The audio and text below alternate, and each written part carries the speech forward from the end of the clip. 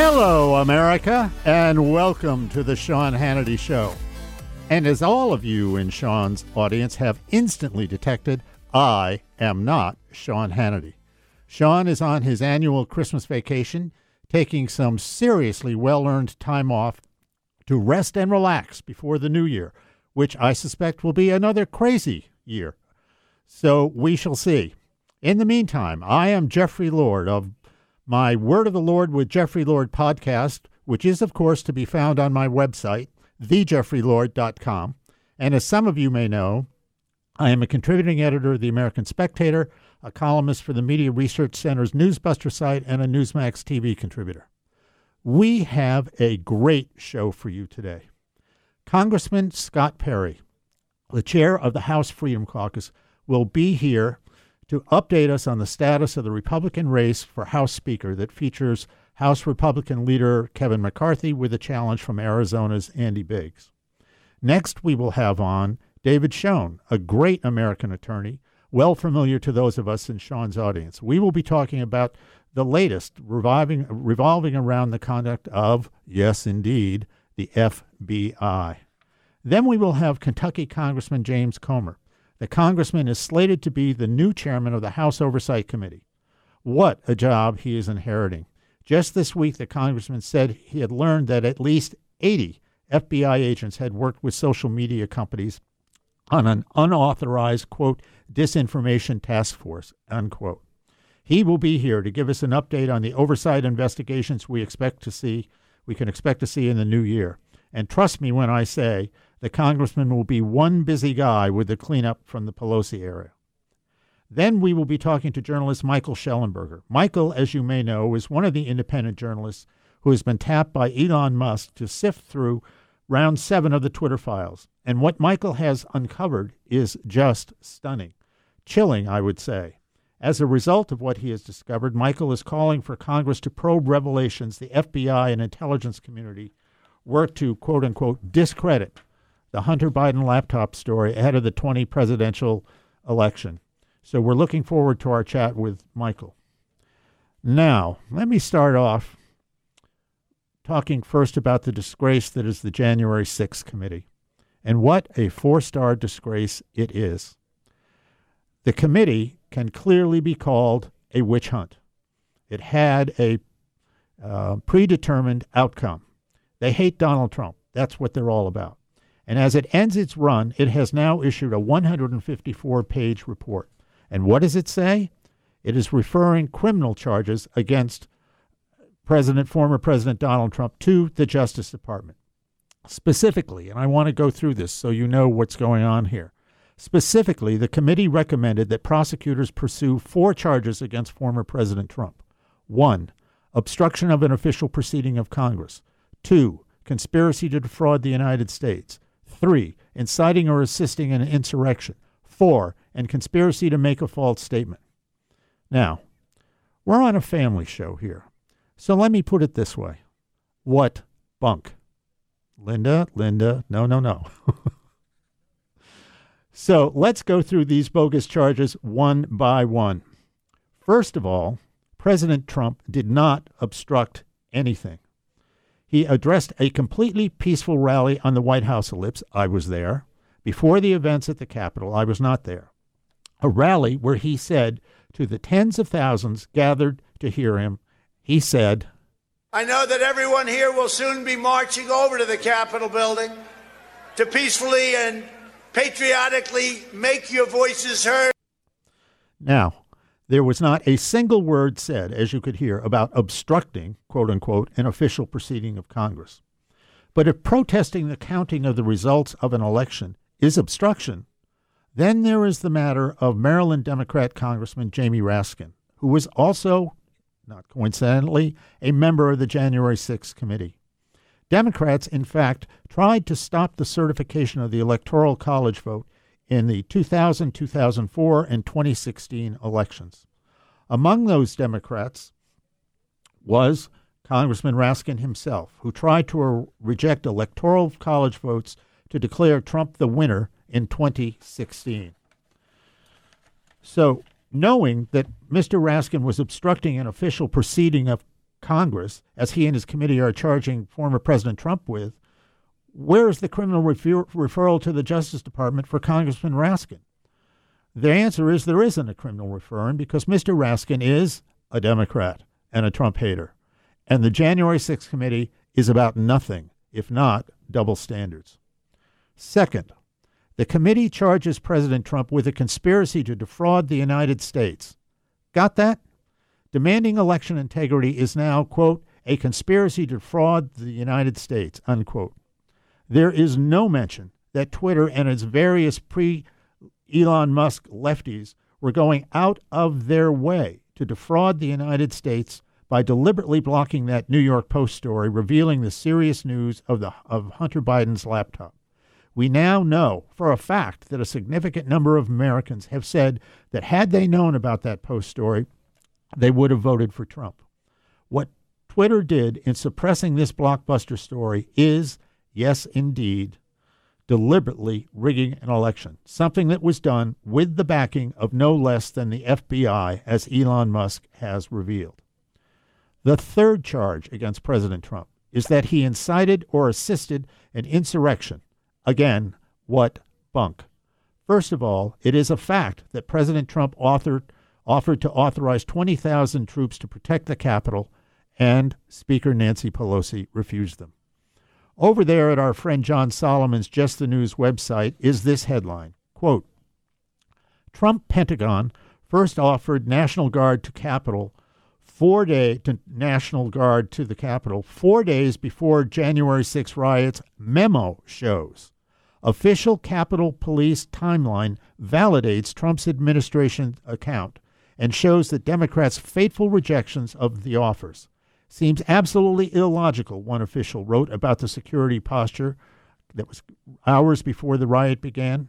Now, that's the headline. John opens by reporting this.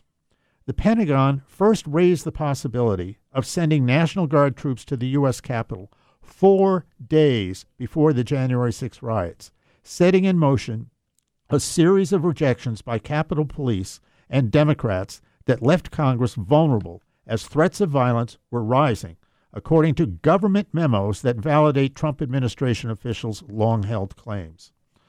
An official timeline of the January 6 tragedy, the story goes on, was assembled by Capitol Police, and it shows that a Defense Department official reached out to a Capitol Police Deputy Chief, Sean Gallagher, on January 2nd, 2021, to see if a request for troops was forthcoming.